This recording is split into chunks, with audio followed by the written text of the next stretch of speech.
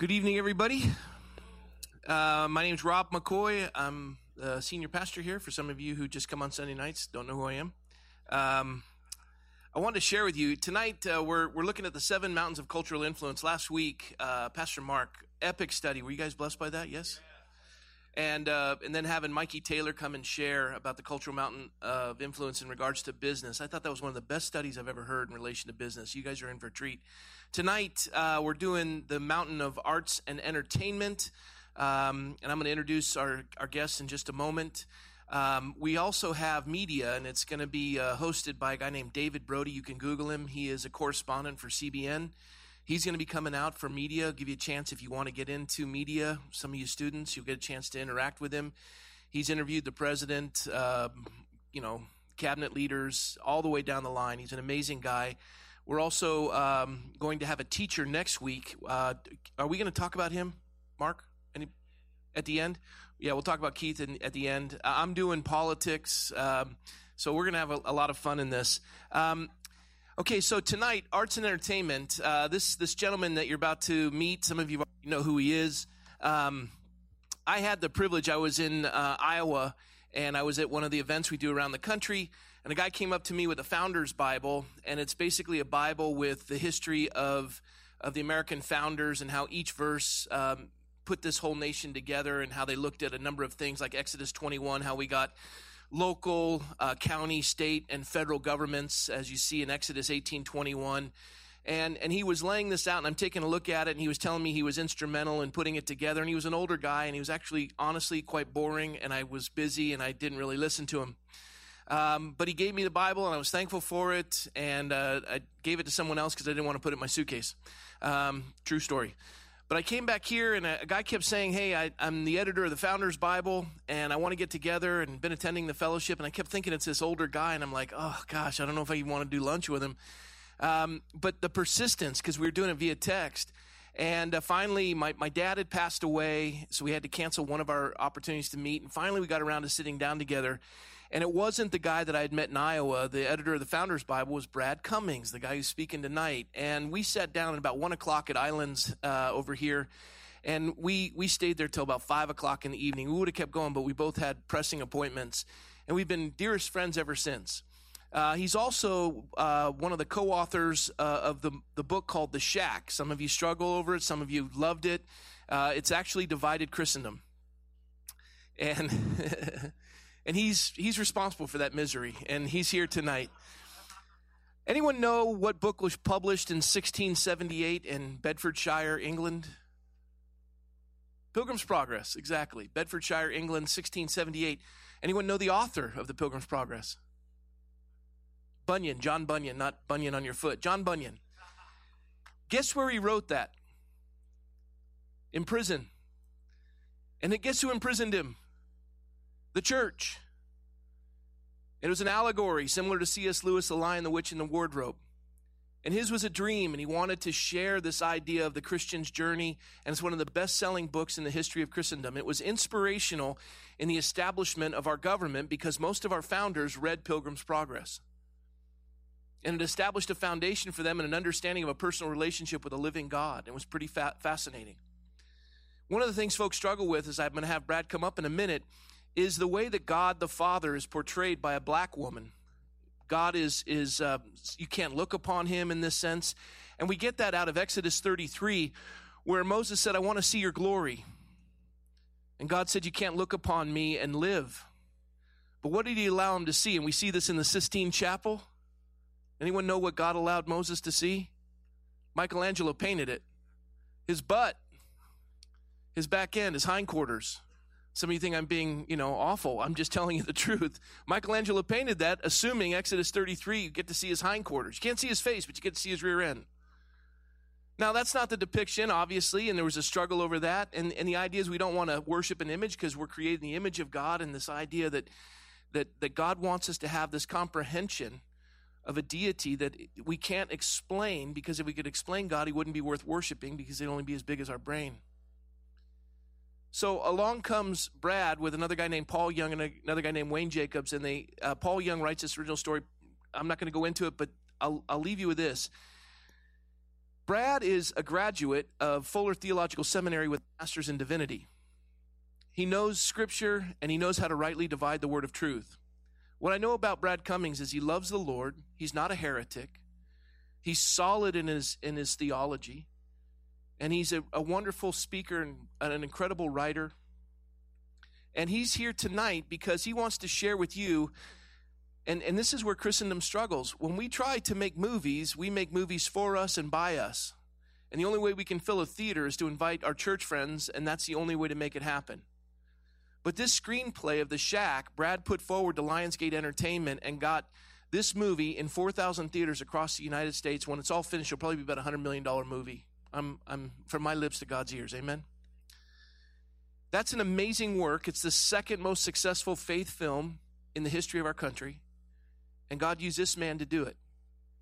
And he did it in a secular industry, especially with Lionsgate, where he sat at a table where there was probably not a single believer around the table that makes the decisions. And he's going to share tonight how God used him, how he stepped into this cultural mountain of influence and made an enormous difference.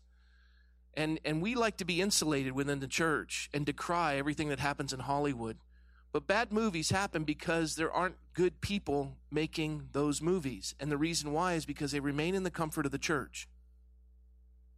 Brad stepped out in faith and went right into the thick of it. And Christendom sits in the comfort of their four walls, and they decry the activity of a man just like they did with John Bunyan. This man, to me, is one of the most amazing men I've had the privilege to get to know. And this work that he's done is going to last for a long time. I've seen the movie 4 times. If you haven't seen it, you need to go see it. And if you aren't seeing it because, I read the thing and the person said, no, that, stop it. Seriously. Is that, you're going off of secondhand information instead of going to make a decision for yourself. You're not going to come out a satanic worshiper because you went to go see a movie. Yet you're going to sit through Hacksaw Ridge with every limb being blown off. Besides, Sam Worthington's in the movie for you ladies, and why don't you come and talk about Sam Worthington? Here's my friend Brad Cummings. Let's welcome him.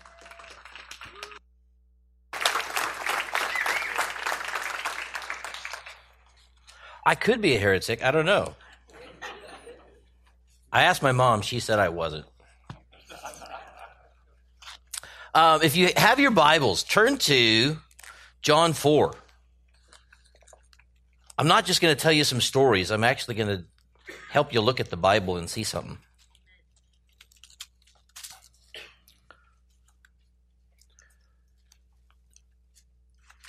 John 4, verse 7. There came a woman of Samaria to draw water. Jesus said to her, "Give me a drink." For his disciples had gone away to the city to buy food. The Samaritan woman therefore said to him, "How is it that you, being a Jew, ask me for a drink, since I'm a Samaritan woman? For Jews have no dealings with Samaritans." Jesus answered and said to her, "If you knew the gift of God and who it was who said to you, 'Give me a drink,' you would have asked him and he would have given you living water." She said to him, "Sir, you have nothing to draw with, and the well is deep. Where then do you get that living water? You're not greater than our father Jacob. Are you who gave us the well and drank of it himself and his sons and his cattle?" Jesus answered and said to her, "Everyone who drinks this water shall thirst again. But whoever drinks of the water that I shall give him shall never thirst. But the water that I shall give him shall become in him a well of water springing up to eternal life." The woman said, "Sir, give me this water, so I will not be thirsty, nor come all the way here to draw." I wanted to share this story first because the Lord said to me that Hollywood was the woman at the well. She is very aware she's a sinner. We love to tell her that. I don't know that we bless the engagement.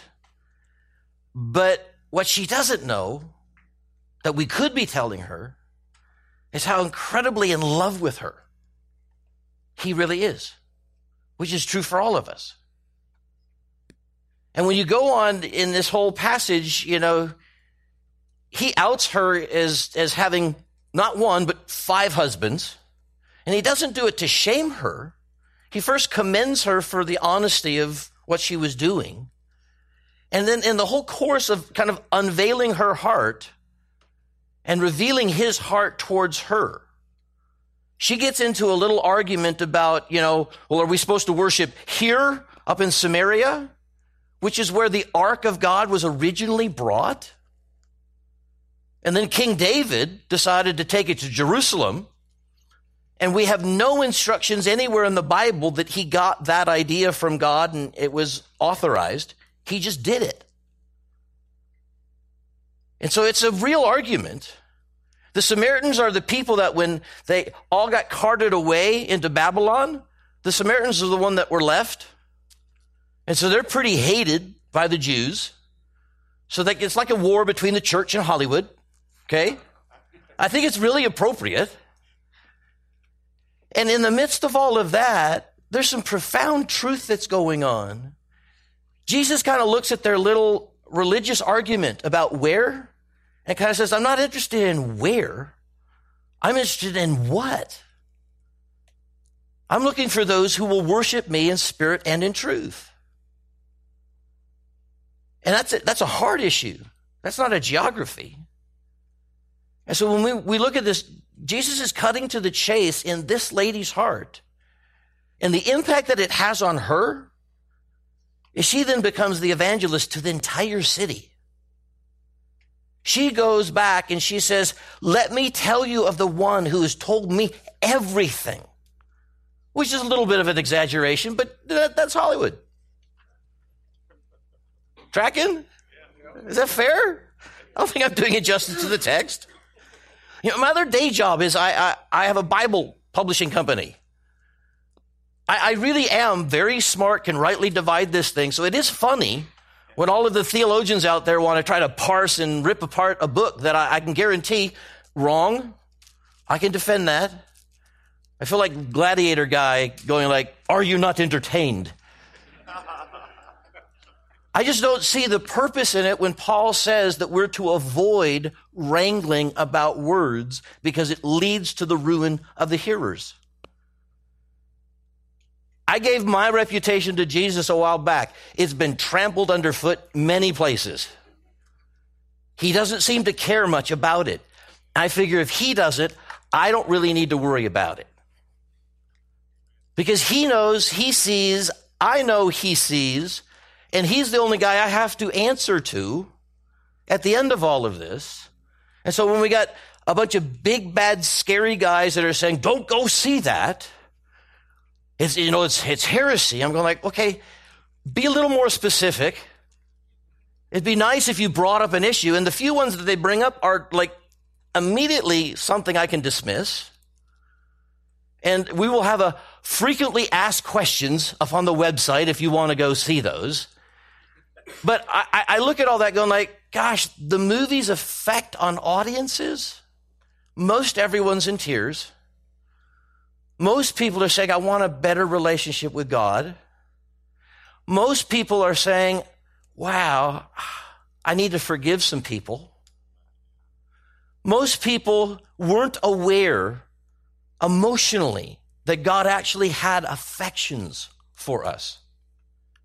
And this situation is one of hyperbole, of kind of the worst injustices. And when they look at if God can crawl into the midst of that guy's life, maybe, just maybe, he can crawl into mine. And the tagline for the movie is you're never as alone as you think. And I end up going like, okay, so if that's damnable, damn me. Because I look at the impact on people's heart, and it's like, at the end of the day, we're supposed to judge a tree by its fruit. I don't see anyone out there worshiping Satan. I don't see anyone out there arguing, and I mean, they're wiping tears with smiles, and they're hungry for the Word of God. And even the people that hate it and it's terrible and have never seen it and they know it's just awful, at least they're reading their Bible too. That's not bad. Hate me, don't hate me. Just read your Bible. You should never get your theology from a movie. Whoever said you should? I asked all of us. I asked, did anyone suggest that? No one in the room suggested that, ever. We take our theology from the Bible. But it is rather amazing that we were able to make this movie in the Hollywood system where there's not a single Christian on the board that ultimately pays the money, and they have veto power over me. I had mutual approvals, had the best contract you could ever have in Hollywood. For real. But it all gives way to the golden rule, which is whoever has the gold makes the rules. Okay, so that's a bummer. Note to the wise. Best if you're the investor. Then you can guarantee everything. There's one line in the movie that really trips people up, but it is why they love the book. It's at one point where Matt kind of says, well, what about following all the rules and being a good Christian? And then Jesus says, well, think about it, Mac. I'm not a Christian. And everybody trips over that one. That's like, what? And then it's like, well, just pause for a sec. Think about it. He's the Savior. God, very God, puts on humanity, the only unique begotten Son. And is he a follower of himself? Not technically. So I haven't committed a faux pas there. It was intended to make you think. And I fought for 5 years to try to put the right context around that because everybody else wanted to just use it and leave it like that. They went, yeah, get out of jail free card. I don't have to be a Christian because they don't like us at all. But somehow they liked this story. And somehow they were interested in this story because it ruffled so many of our feathers. And I kind of went, okay, I can use that. I still don't quite get that, but I can use that. And so in their own sympathy, they're trying to understand this. They're actually being tractor beamed closer to God. And I'm going like, that's a good thing, not a bad thing. And I would sort of, constantly raise my hand like, guys, that's not really what that's saying there. The point is not about what you call them, not what label you put on it, because usually the original use of the word Christian was a derisive term. It was dismissive. Those silly little Christs. Who do they think they are? That cult? The followers were originally called people of the way. And it wasn't a label about an it was a direction called following him. I like that one. It's just longer. And when we name things, we just want simple one words, Christians. Now we're so jazzed about it that we want to fight and call things heresy that make us think without understanding the context. Because when I have to get past a whole bunch of Jewish execs, do you think I'm going to get the word born again in the script? I mean, really? In Hollywood. I'm not even sure it was in God's Not Dead. I wasn't going to get that word in there. And so I wasn't going to be able to fight for my right use of that word. So I had a little thought. I think it came from heaven. What does it mean to be born again? If we take out the label, what does it mean? So Jesus responds and says, I don't care what you call them, Mac. I just want people to be transformed by knowing Papa's love, that they might be genuine sons and daughters. Could you explain for me what it is to be born again? I think that's a decent definition. We're talking about familial relationship, transformation. Why? Because of God's love. So I look at that and I go like, I'm cool with this. Mac's response in that moment is, I don't think I've ever felt that. So Jesus says, why don't you put your shoes back on and I'll show you how. That would be an invitation to the gospel. Oh, theologian decrying us as blasphemers. And then he has an encounter where he's confronted with the reality of eternity and our eternal destination and the threat of there is a hell, there is a heaven, and he's put into an impossible situation. Why? Because right now, the words that God loves him, they're just words, like they are for so many other people. It's just words. I feel nothing. I'd love to feel something. And for 5 years, I'm sitting there going like, okay, I don't have a chapter to boil this. I don't have a chapter to play with. I've got like 15 lines of dialogue that I've got to distill this down to. How are we going to make that a feeling that comes alive inside him? The issue is he doesn't know what a father is like. Why? Because his dad used to beat him with a belt and Bible verses. So showing up as a father, talking about holiness and justice, wasn't going to start a conversation for this guy. It wasn't a theological issue, it was a communication issue. And I think God really wants to communicate with us. And so even the whole premise of going, well, I don't know, you made an image of God. And I'm going, it's not graven and no one's falling down worshiping it. I really don't think it's an idol. It's a story. Last time I checked, the 4 Gospels are in fact stories. Each written to a different audience for a different purpose, covering some of the same information, but not identical. So if we thought they were like 4 cameras all recording the same events, we have some camera issues. They don't all line up with gaps in the footage. And I look at all this and I'm going like, God in the arts and entertainment. Really? Well, yeah, in the beginning, God created. I mean, isn't that like the 5th word? In the beginning, that's 3. God, 4, created. Right there, God's a creator above all else. If you look at the world around us, Paul would even say in Romans, you guys don't even have an excuse of pretending you don't know. It is self-evident. You have to suppress that truth. We don't need the written word. You just have to be able to open your eyes or be able to smell something or feel something. That's self-evident that a creator created. And I think most of us would acknowledge, I'm not him. So we recognize, part of creation. So the question is, which I think the entire Bible is about, is who and what are you going to worship?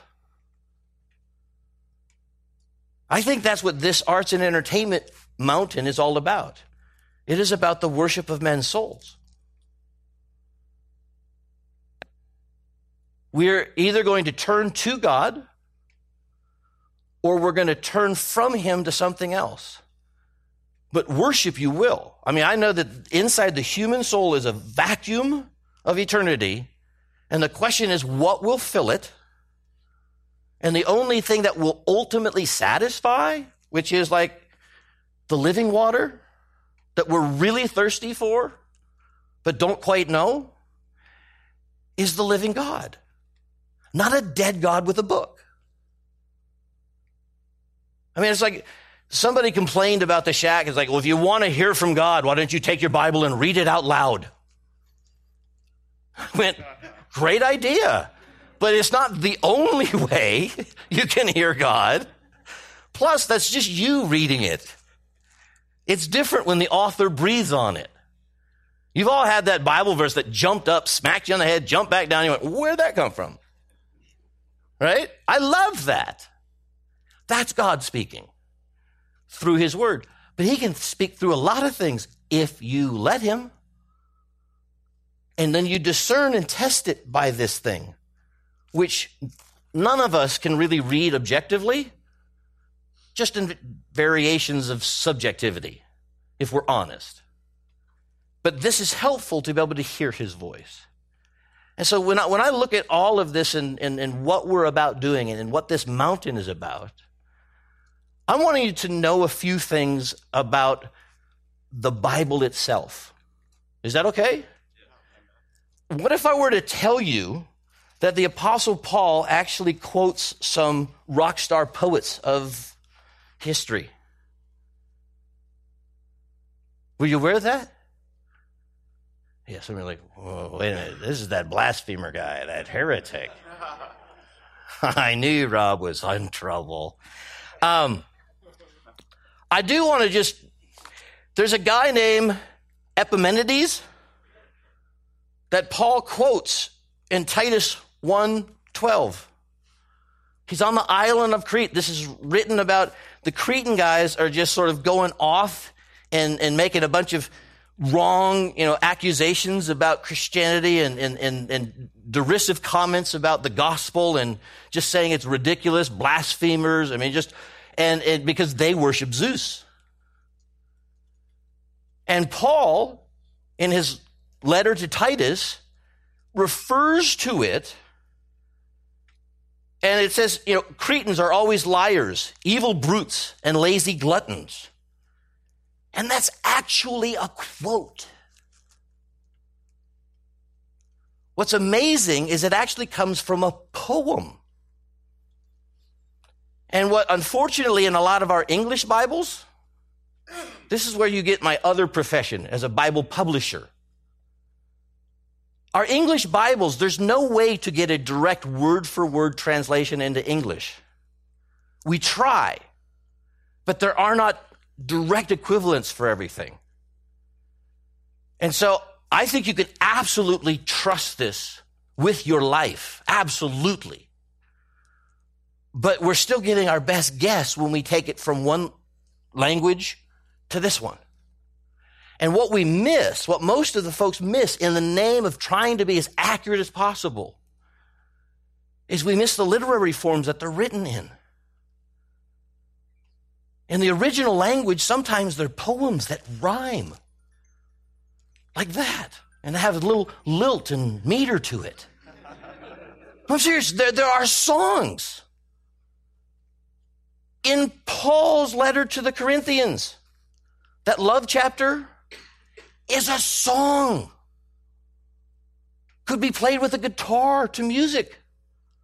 All of the Psalms. You don't hear them, but they played them and even gave musical instructions for them. And we're good, really good Bible students.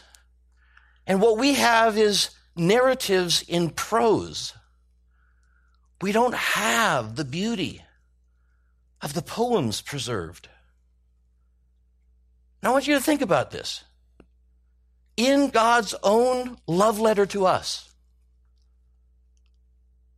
I'm not some frou-frou poet. I'm not, okay? I'm more a construction handy guy, dig ditches kind of stuff. I don't go listen to poems and I don't wear berets, but the very fact that God would, in his own writing to us, have the tenderness to use a poem, to refer to it with a sense of a song. Most of all the ancient creation narratives, they would postulate that creation was sung into existence. I can't prove that to you. But looking at a sunset, I go I bet that's true. I really do. Every night, God paints a new one. Nobody's doing that on the earth. You go to Hawaii, they got some spectacular ones. And you just go that's the God we worship. Why must we reduce him to this dead letter thing that we parse? And it's like, I too know Greek and Hebrew. Are you not entertained? I mean, I can get you. Hebrew is an idiomatic language. When you understand the actual roots, the very purposeful meaning of a word leaps to life in vivid color. It's extraordinary. To actually know the original language is extraordinary. There's precision in Greek, which is really awesome when you want to understand verb tenses and just what does this fully apply to. And unfortunately, we don't get a lot of that when it trickles down to us. I love what we have. Build your life on this. A Bible falling apart usually has a life that isn't. Okay? My wife's looking like, wow, that's old. Yeah, I got duct tape in here and a bunch of other stuff. It's awesome. But I want to encourage you, that moment on Mars Hill in Acts 17, when Paul is being brought because of the epics and the Stoics, and he's in a debate, and he starts looking around for like, okay, so what can I use here? He finds this altar to an unknown God. That's a quote back to this Epimenides guy. Quotes him twice. 2 different books of the Bible. Does that mean Epimenides is now in the hall? No, he's a pagan, and Paul calls him a prophet. Oh, theologian, explain that one. Pagan non-worshiper of God that Paul writes 2/3 of the New Testament, says is a prophet. I'm sorry. I can't give you a good explanation for that one. I just tell you the facts. Epimenides, there was some kind of disease that just took over the whole Athens area, and it was killing everybody. Epimenides had this idea of taking a bunch of goats or a bunch of sheep and says, bring them over, let them wander, and wherever they lie down, we'll mark that and we'll do a sacrifice there. And the plague was lifted. Those were named altar to an unknown God. Why a sheep? Does it have a hint of a reference to the Bible? Of a lamb slain, a sacrifice, and a plague lifted? That actually happened in history. It's included in the Bible here. Paul uses it as a defense in a debate with a bunch of other poets and philosophers. And he's referencing something that you and I would say, I mean, is it inspired? That's a mind bender. It's in the Bible, right? There's also a point in the Bible where Paul stops and says, now I don't have a command of the Lord, but I give you my opinion. And then the very next sentence is his opinion. And he just told you it's not from the Lord. It's his idea. Now that does a doozy on a lot of theologians and their perspectives of biblical inspiration. I'm going like, I didn't write it. I'm just reporting the facts. And let's be honest with them. I don't think any of that denigrates God, his holiness, his justice, and the veracity of the Bible for us. But it does sort of blow up some of our little trite little packages we're so authoritatively declaring about them. And so when I look at the arts and I look at entertainment, the International Standard version of the Bible is the most up-to-date, most recent translation of the scriptures with all the best dudes that they could bring and all the research of the Dead Sea Scrolls. And it's extraordinary. As opposed to choosing between poems and, exact trying to get the accuracy of language, they blended those two together so you could see where the poems still are. And they have awesomely translated this thing. It's not well marketed, which is why I'm looking to buy it and acquire it, because my favorite's the NASB, because it's the most accurate word for word in our English language translation with the least amount of bias. All the others have their own little philosophies behind them, which is why they rendered it this way versus that way. And after everything I know, this is the most unbiased, just the facts, ma'am. But we lose in the NASB all of the beauty because of technical accuracy. Well, the guys that produced that decided to go, that sort of changes things. If God just wrote you a note versus he wrote you a poem, how'd you feel? Ladies, which do you want? Poem. Guys, I'd take the note. Well, fine, read the NASB. I mean, think about that. Is anyone weirded out by what I'm saying? This is wild. I kind of like, wow, God, you're sort of extraordinary. This is what I wrote for the ISV guys. They asked me if I'd consult with them for a marketing and I said, you guys do not know how to tell your own story very well. Okay? So I wrote him back a question. I said, what does it say to us that God would desire in his inspired word a song or a poem as opposed to just straight prose? It tells us something of his character and personality. It is more than just doctrine. There is a someone to know, a relationship to be had, not just a verse to be memorized or some rule or principle to be applied. The truth is there, the same clear understanding rendered, but there is provided for you the added feel and emotion of the one writing and what he wanted to convey. The available emotional impact on the reader, the lyrical tone to be enjoyed, the memorable capacity that would naturally be conveyed to the hearer. Isn't that amazing? You can read the lyrics to a song, and that is wonderful, and it will help you understand the theme and the subject matter. But it's not the same thing as having a song sung. We consider the Word of God to be such supreme importance that we didn't feel that either of those elements should be sacrificed. This is not an either or, but rather a both and approach.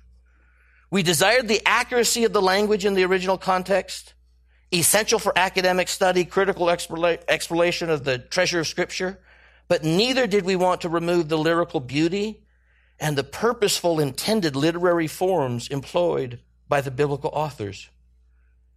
When they wrote this in a poem, it was done so on purpose. It would not be appropriate for us to remove that insight and the understanding to be gleaned from it from future generations of readers, students, or disciples. There was an original intent behind each and every word chosen and each and every literary form employed.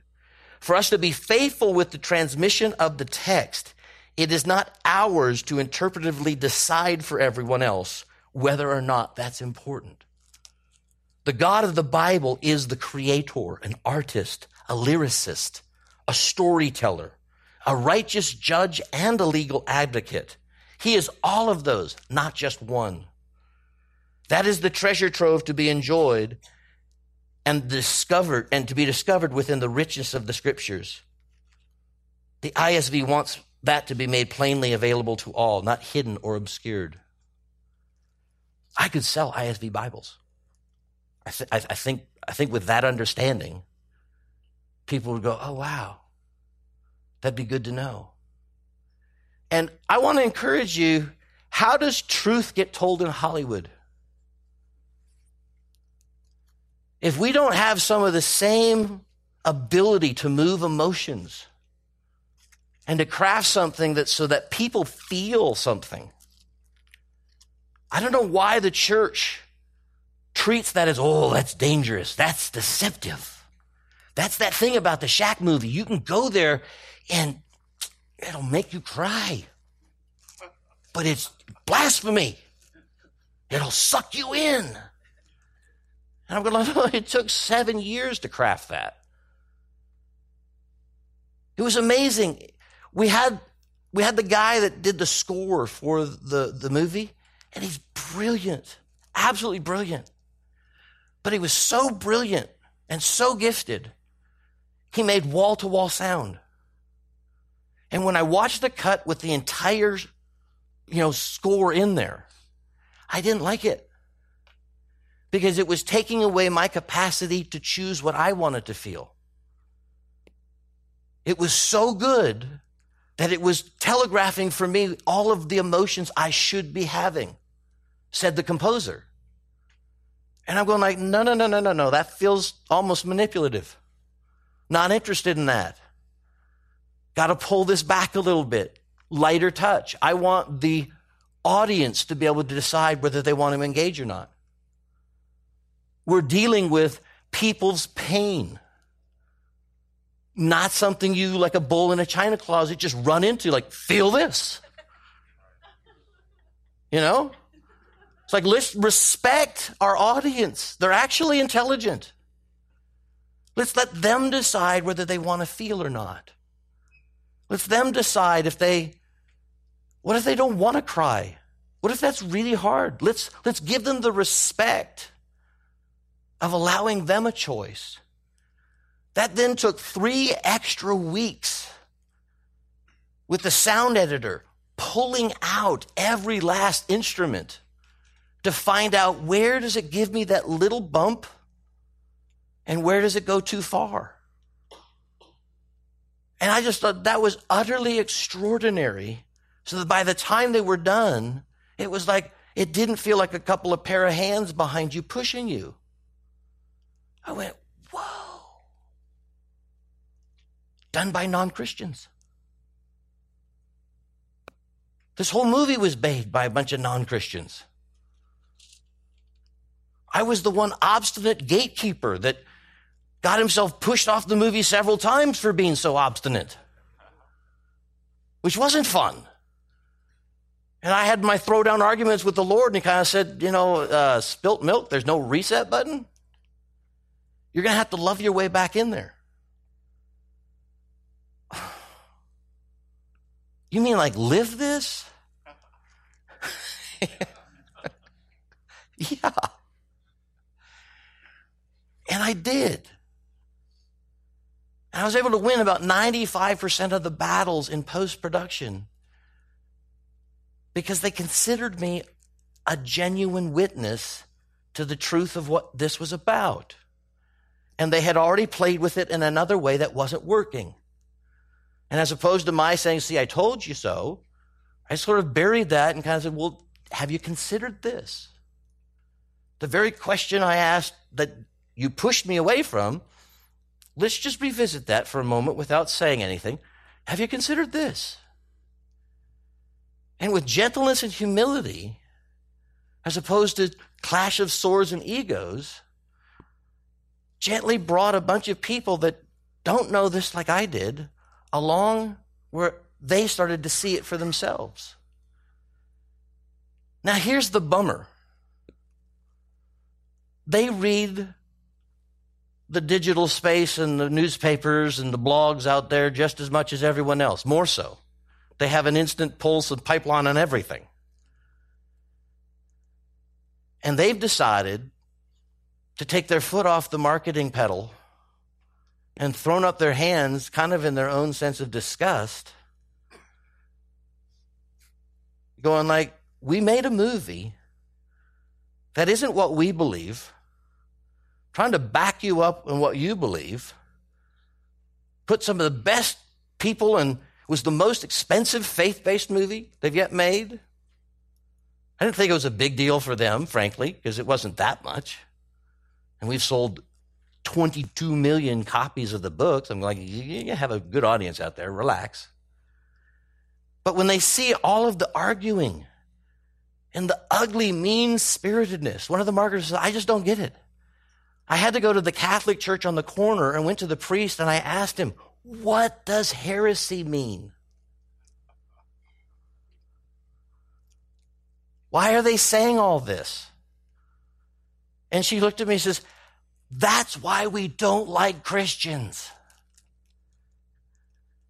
I said to it, I know. Me too.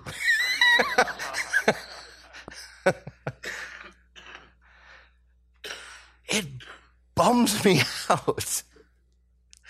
Can you turn to Matthew 11? How are we doing? Time-wise, all right? Good, I think? Yeah? Okay? Have I said everything? No one's offended back here? We're good? Okay, we're all offended. I've done it then. Yes. Matthew 11. Verse 7. And as these were going away, Jesus began to speak to the multitudes about John. What did you go out into the wilderness to look at? A reed shaken by the wind? Well, what did you go out and see? A man dressed in soft clothing?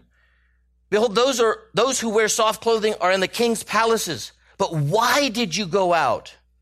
To see a prophet? Yes, I say to you, and one who is more than a prophet. This is the one about whom it is written, behold, I send my messenger before your face, who you will prepare your way before you. Truly I say to you, among those born of women, there is not arisen anyone greater than John the Baptist, yet he who is the least in the kingdom of heaven is greater than he.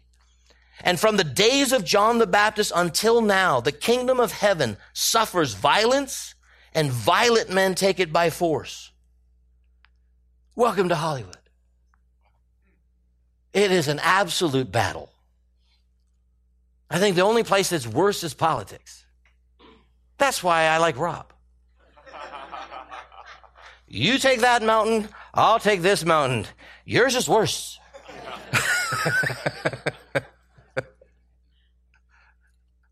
But I got your back.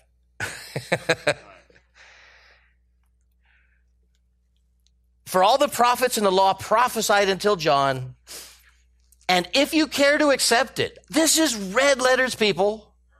Okay? You think I have got questionable theology. For all the prophets in the law prophesied until John, and if you care to accept it, he himself is Elijah.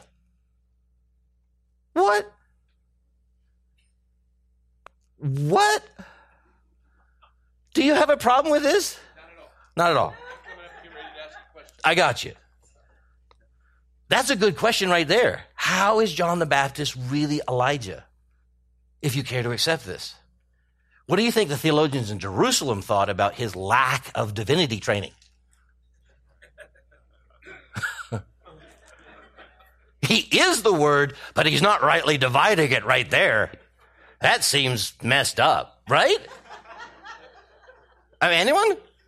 Did you know this was in your Bible too? Golly. But to what shall we compare this generation? It is like children sitting in the marketplace who call out to one another and say, we played the flute for you and you didn't dance. We sang a dirge and you didn't mourn. For John came neither eating nor drinking, and they say, he's got a demon. And the Son of Man came eating and drinking. Oh, behold, he's a gluttonous and a drunkard and a friend of tax collectors and sinners. You can't win here. Not with this crowd.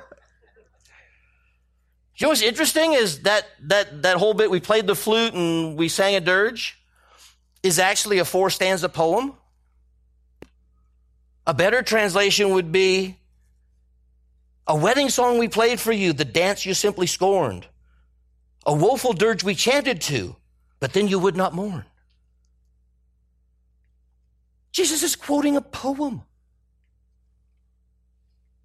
I mean, it's all right the other way. You got the same meaning. But it is rather interesting in the midst of his argument and debate, he reaches for a poem. And I sort of look at us, and if we're ever going to try to take this mountain, folks, we got to figure out if we're on the team or not. The church is known for its circular firing squads. Oops, everyone's dead. Oh, we're done. Go home to Jesus.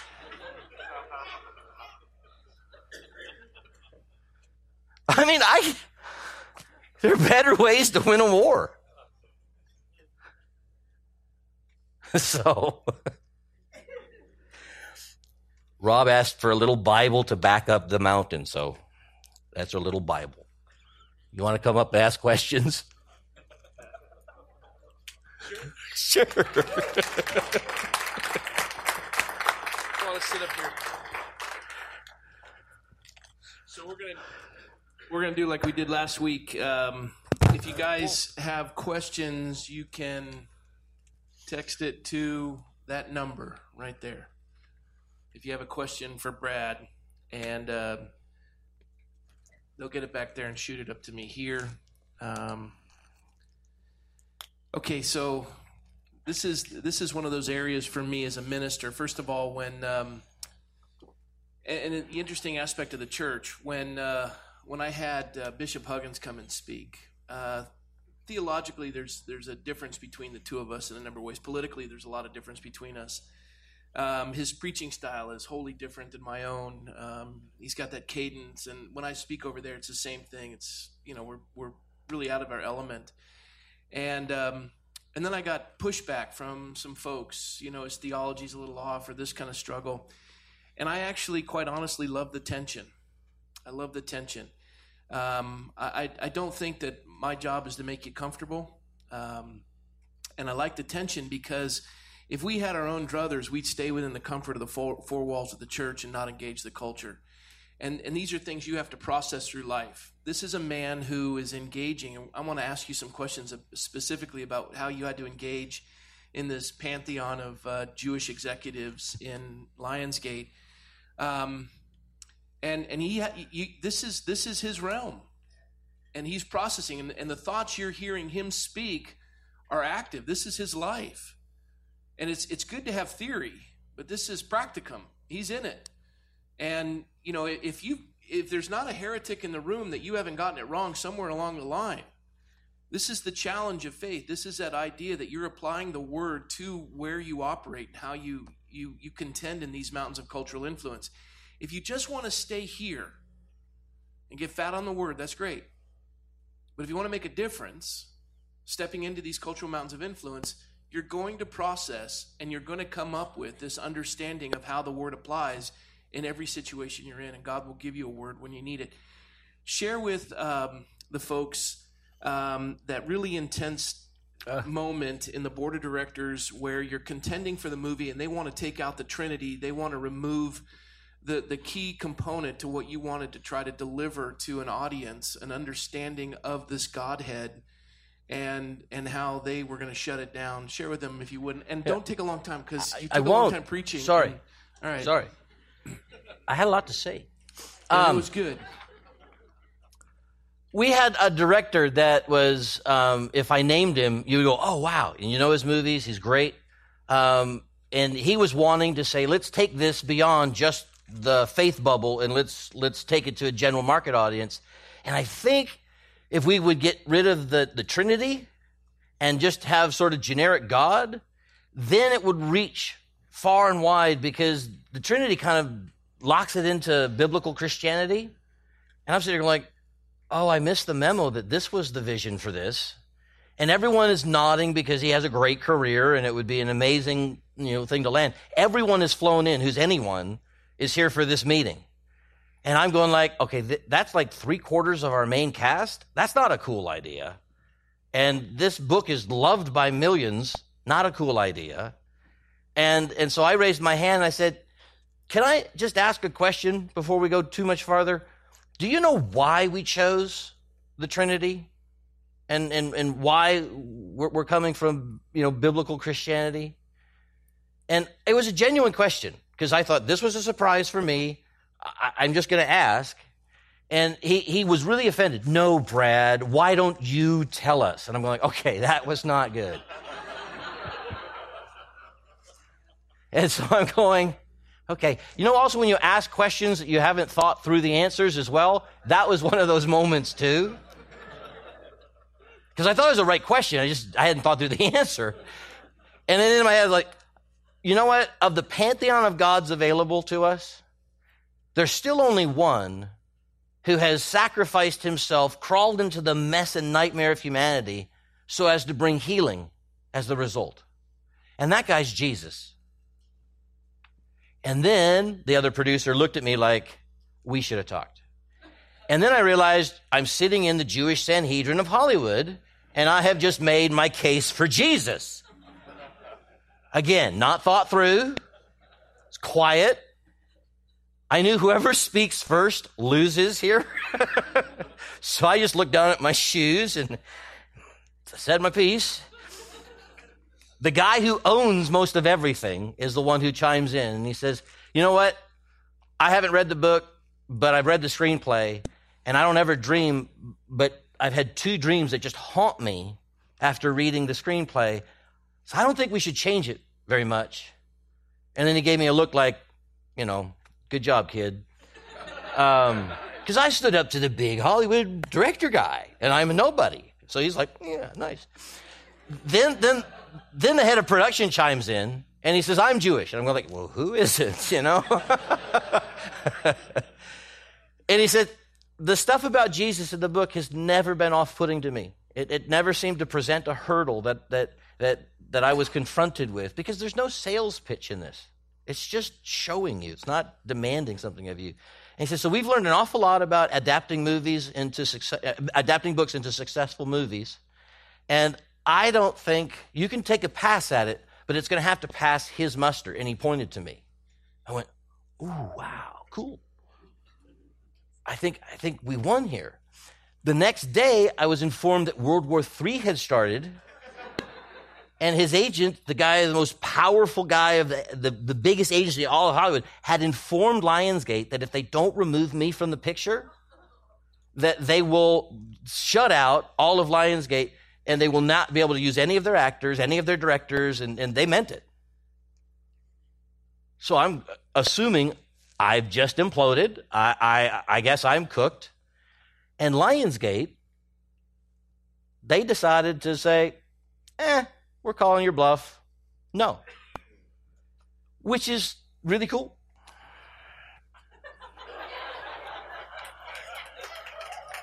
That was short. No, it wasn't. But it's a good story. Yeah, well, while you're talking, question after question is streaming in. All right, do this quickly. What's your favorite movie and why, other than The Shack? Braveheart. Braveheart. That's great. Now look at you. I actually painted my face and got in trouble for it while preaching. You were there, yes. Don't do that. It was a good message. It's a great message. But I got taken to the woodshed for I don't know why. All right, you can do it here if you want. How did you come to Christ? Quickly. Age 6. Age 6. I saw Jesus as Mr. Felt behind the felt board, and he winked at me. That's quick. That's a quick answer. It's true. Amen. Your mom and dad took you to church? They did, but that was a little Bible study at the bottom of the hill. Amen. Precious. Now you can go a little more in depth. Okay.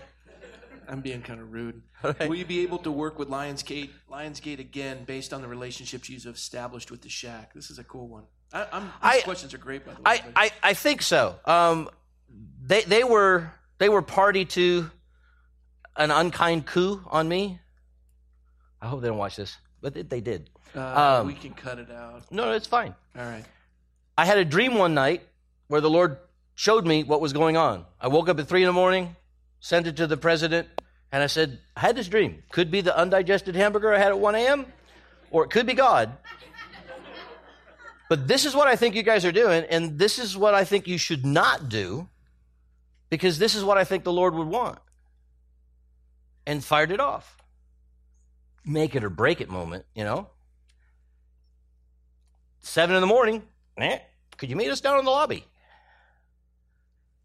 They yielded and recognized what was going on, what they did, that it wasn't cool, and they were willing to make a way for what I had suggested. That's God who whispers, who knows what's going on in the king's bedroom, decides to tell his little servant, here's what's up. Because of that, I actually have some clout with them. They kind of figure they don't understand it, but they go, this is for real, I guess. So I think we can do another movie. This is looking successful. Amen. All right, this is a cool one. Would you try to describe the most important scene that was left out of the movie? Left out? Yeah. We only had 38 days to shoot. Let's time it together, because this one says, why was the ending of the movie different than the book? was there reason it was changed from Mac going back to the cave where Missy's body was? Yeah, we just simply didn't have time to tell multiple endings. And unless you're Lord of the Rings where they go for like 7 different endings. I think it's a little much. I'm not Peter Jackson. God bless him. He is very successful, but 7 endings, really? We thought we would go for the most emotional bang for the buck that most people could identify with. And we figured we would pick up parents as well as young people by showing the tension and the hurt between Mac and his daughter Kate. And that was the most emotional, I think, draw for everyone because you can identify with one of them. Yes, sir. Are we allowed to do follow-up questions? No. Yes, you are. No, you're not. You have to text them. This is No. all technical. If you don't have a What's phone, the follow-up? Give him a pass, Rob. No. All right, go ahead. Hurry up. Do it. So who makes those decisions? Is that you or Death by committee. Death by committee. Movies the fact that any movie even gets made is extraordinary. It just is, okay? We had too many cooks in the kitchen for way too many scenes. And finally, we were able to get down to a couple where, yes, let's just cut through all the chase and let's do that. And so there's 2 producers on the movie. There's me who knows the biblical side, and there's Gil who knows awesome filmmaking. Were you involved in the casting? Yes. Did you pick Sam? No. Sam was actually, forgive me, Sam, he was down on the list. We had gone through so many people. There were so few people in Hollywood that were even willing to be associated with whatsoever. They liked it. They thought it was a great role, interesting read, but I can't do one of those. It'd ruin your career. Yeah, it would. And so it took 5 years to finally get this thing, and we didn't even have the Holy Spirit cast before we started shooting, which I thought was ironic.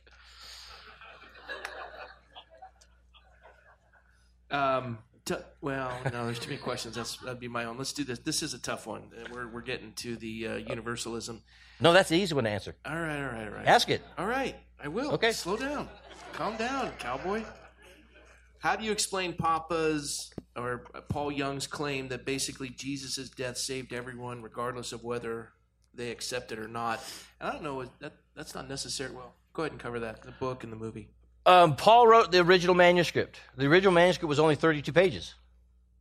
And it didn't even call God Papa. He gave the manuscript to my partner at the time, who kind of helped nurture the story a little bit. And then it grew to about 113 pages. And don't put this on YouTube. No, you can. And then we gave him some, I saw it at that point, and it was amazing. I thought this is a wonderful story, but it did have universal reconciliation as its primary conclusion, which I kind of went, this is an amazing story, but I don't agree with that, and I don't like that, and I'm not going to be involved if that has, and Wayne said the same thing.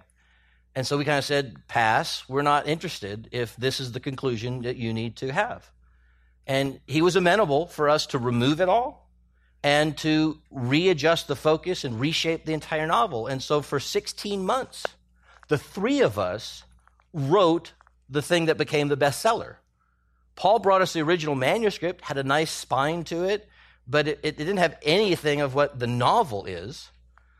But we always deferred to him with the sense of, you brought the first thing. And for that time and season, he was in agreement with us, so we thought.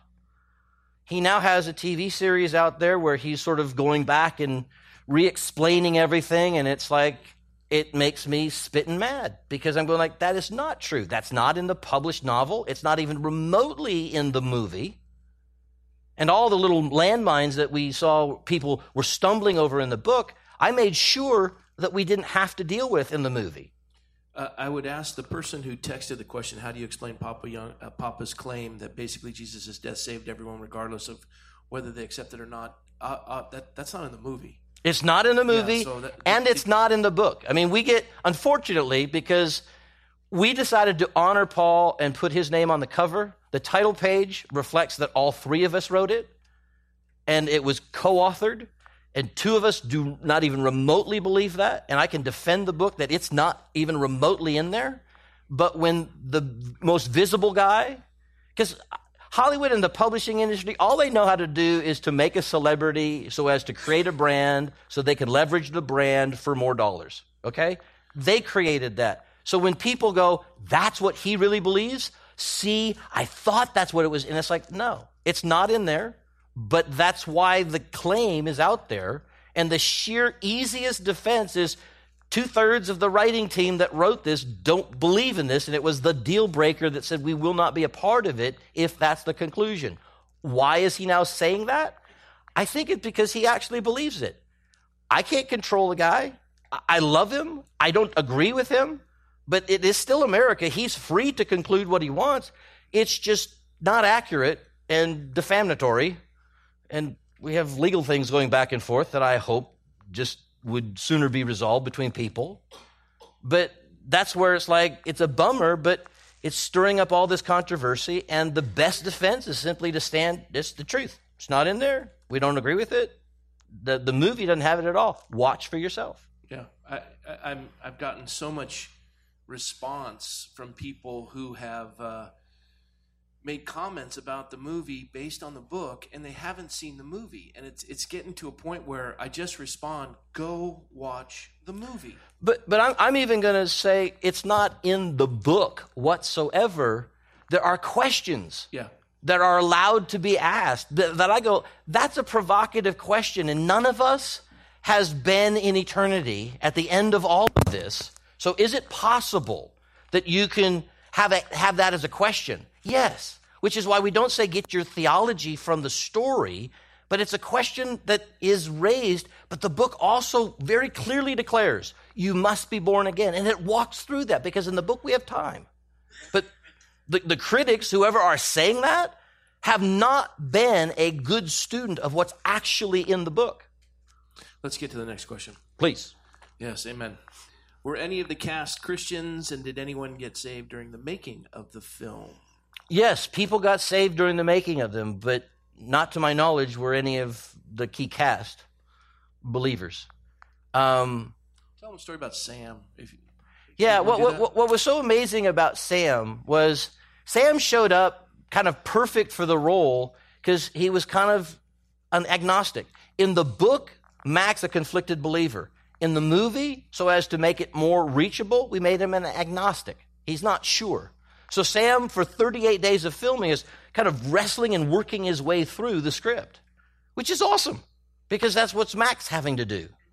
By the end of the movie, Sam had a whole bunch of head scratchers where he's kind of wondering. And the scene between him and Papa, where all of a sudden Octavia has the tears and that whole thing is portrayed, that blew everyone away.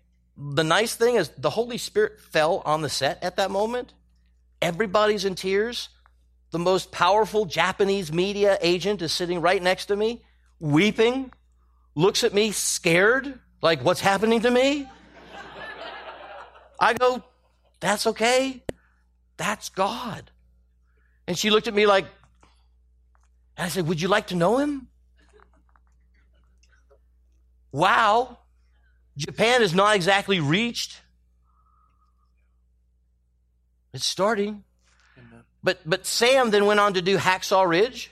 And if you saw the role that he was in there, he's having to deal with another story and this man of integrity. And so by the end of his summer, I looked at Hacksaw Ridge, turned to my son, and went, I think God is hot after Sam Worthington.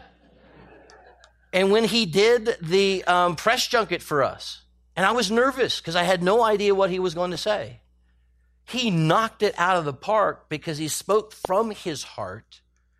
And this thing had gotten inside because when he was filming with us, he was a brand new father with a newborn that he was going home to and holding every night. And I just got to say, when you have a kid, all the theory about stuff all of a sudden becomes a reality in a way that just was precious. And so I think a lot's happened in his heart. There's a baby. You have to text your question. I am not doing this anymore. The number. It's a number. I didn't check myself, but I think it was a boy. All right. looks like I got another doozy here, but let me ask this one. How and when did you get onto the Hollywood scene? I don't know that I am. All right, here's one. How can God be in the earth when he is not of it? How can he be in the earth when he is not of it? This is a New Age tenet, exclamation point. I'm not sure I understand all that other than I would point to the incarnation. Jesus takes on humanity. He's man and God, very God at the same time. We get another dig at us. And I would also add, it's a dream.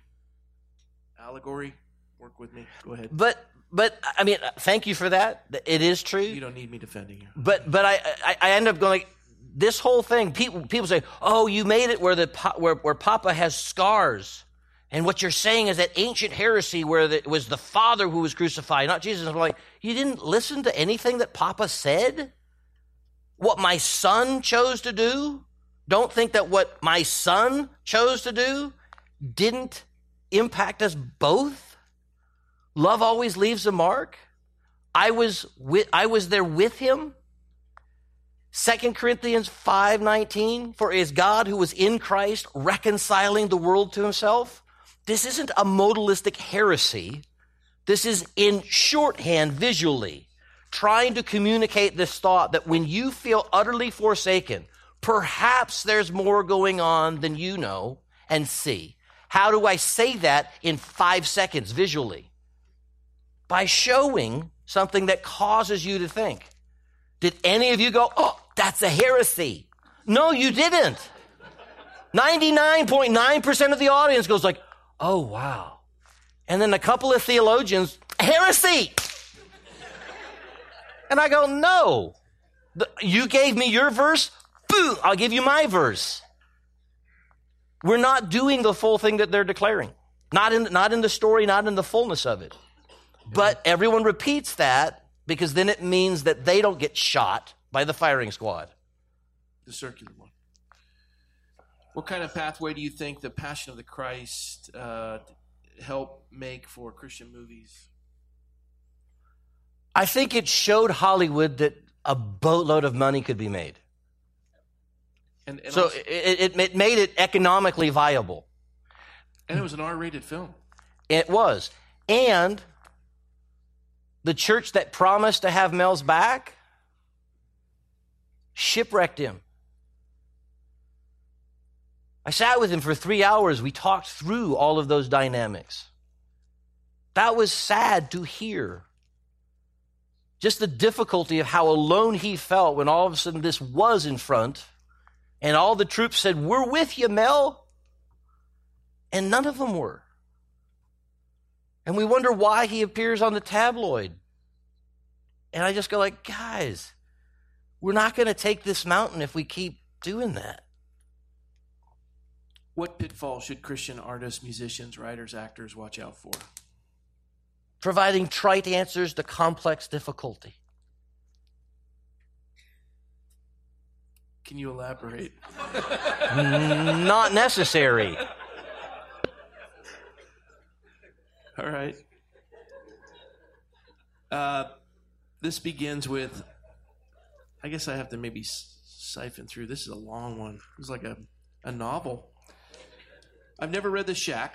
It's a good way to start out. But I've heard accusations about its errant theology. I was unsure about these accusations until I heard about Young's other book, Lies We Believe About God. Are you familiar with this book? Yes, he is. Yeah. I'm seriously concerned about some of these lies. Okay.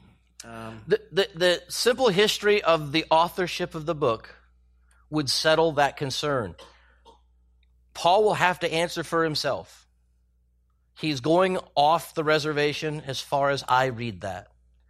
He's asking provocative questions, which is in his nature, which I think is wonderful. But the answers he's providing is causing a lot of people to trip and stumble. Some of them, they're not reading clearly enough because I've read the reviews with alarm. And then I went to the source. I bought the book and I read it in one night till 5 a.m. And he isn't guilty of all the things that those people are declaring of him. even though I would love to say that. That's my own shallowness. But he's guilty of the universalism, and I just go, dude, now I got to put a wall of separation that I would love not to, because I don't think it's damnable for him to think what he's thinking. I think it's error. I don't think it's helpful. But I've also shared life with the man. His son lived in my house. I know an awful lot about him. And while I don't like some of what he's doing, I wouldn't say he doesn't know Jesus.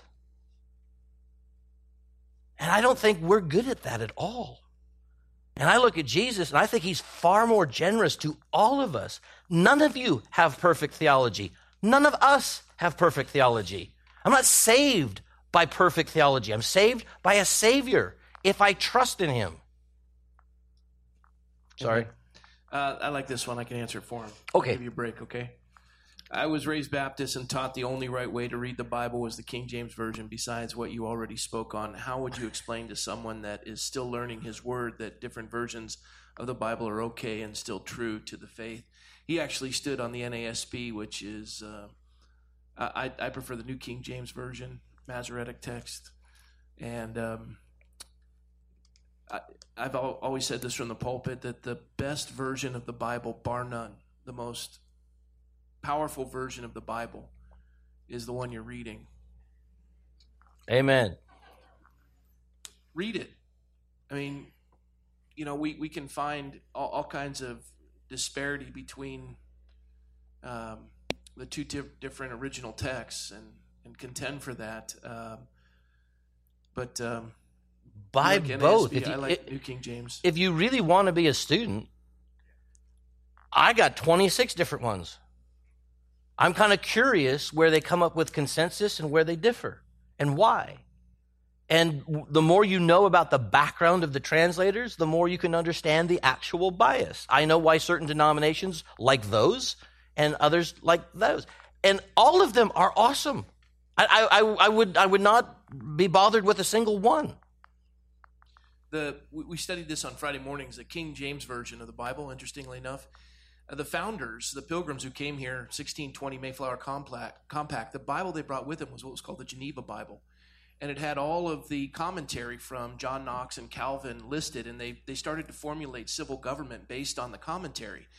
And the government at the time was a monarchy and divine right of kings, and the last thing they wanted was any other form of government, especially giving rights to man. So they outlawed the printing of any English Bibles without authorization of the king. And so to combat the Geneva Bible, they put forward the King James Bible. Now, the King James Bible is the exact same thing as the Geneva Bible, just doesn't have the commentary on the side of it. That questioned the king. Yeah. So that's, they questioned the king. They just didn't want that. So it's interesting. There's motivations to all of it. Well, let's do this. How many folks are interested in working in arts and entertainment, media, or Hollywood, wanting to get a foothold, or you have some sort of a calling in that direction? Raise your hand. All right. Raise them up nice and high. Okay. You get first stab at him. All right? Everyone who raised their hand and was bold enough to do it, we're going to leave an opportunity for you to come up and ask questions of Brad to engage in this mountain of cultural influence. Glean from him and learn from him, asking some questions. The rest of you, wait for those folks who raise their hand. Actually, I'm going to have you stand up. If you were one of those folks who raise your hand, stand up and stand right over here. Come on over. Can I do something? Yes? Can I pray for them? Yeah, do that. Come on over. Come on over. They're called into this industry.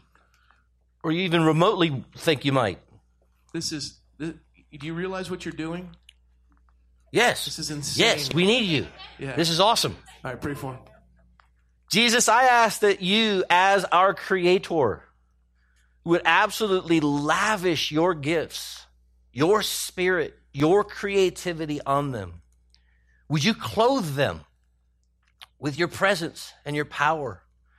Give them a sanctified imagination to kind of go nuts in being able to communicate the reality of who you are in story, in song, and however they are gifted in their talents, God. Would you cause them to be available like the pen of a ready writer when you start to breathe and speak, would you draw them to you in greater intimacy? That God, they would know you, not about you, know you. And then I ask that you would grant them favor. Fame comes as a gift, God, for your purposes, though many that have it don't understand why you gave it. Would you cause your favor to come upon these people? And would you protect them? Would you put a guard round about them, and especially their heart, Lord, that they would not be subject to the evil attack of rejection and the enemy, that somehow they would find shelter in you. And Lord, they would be able to go the distance because they know this is something you have called them unto. Burn out their need for validation and ego. And God, grace them with the heart of a servant who is excellent. And that will make room for them. The Bible says a man's gift will make room for them, Lord. Would you cause the gift that you have placed in them and the favor you've placed upon them to create space for them to grow and enter into a very needy area for the kingdom of God. In Jesus' name, amen.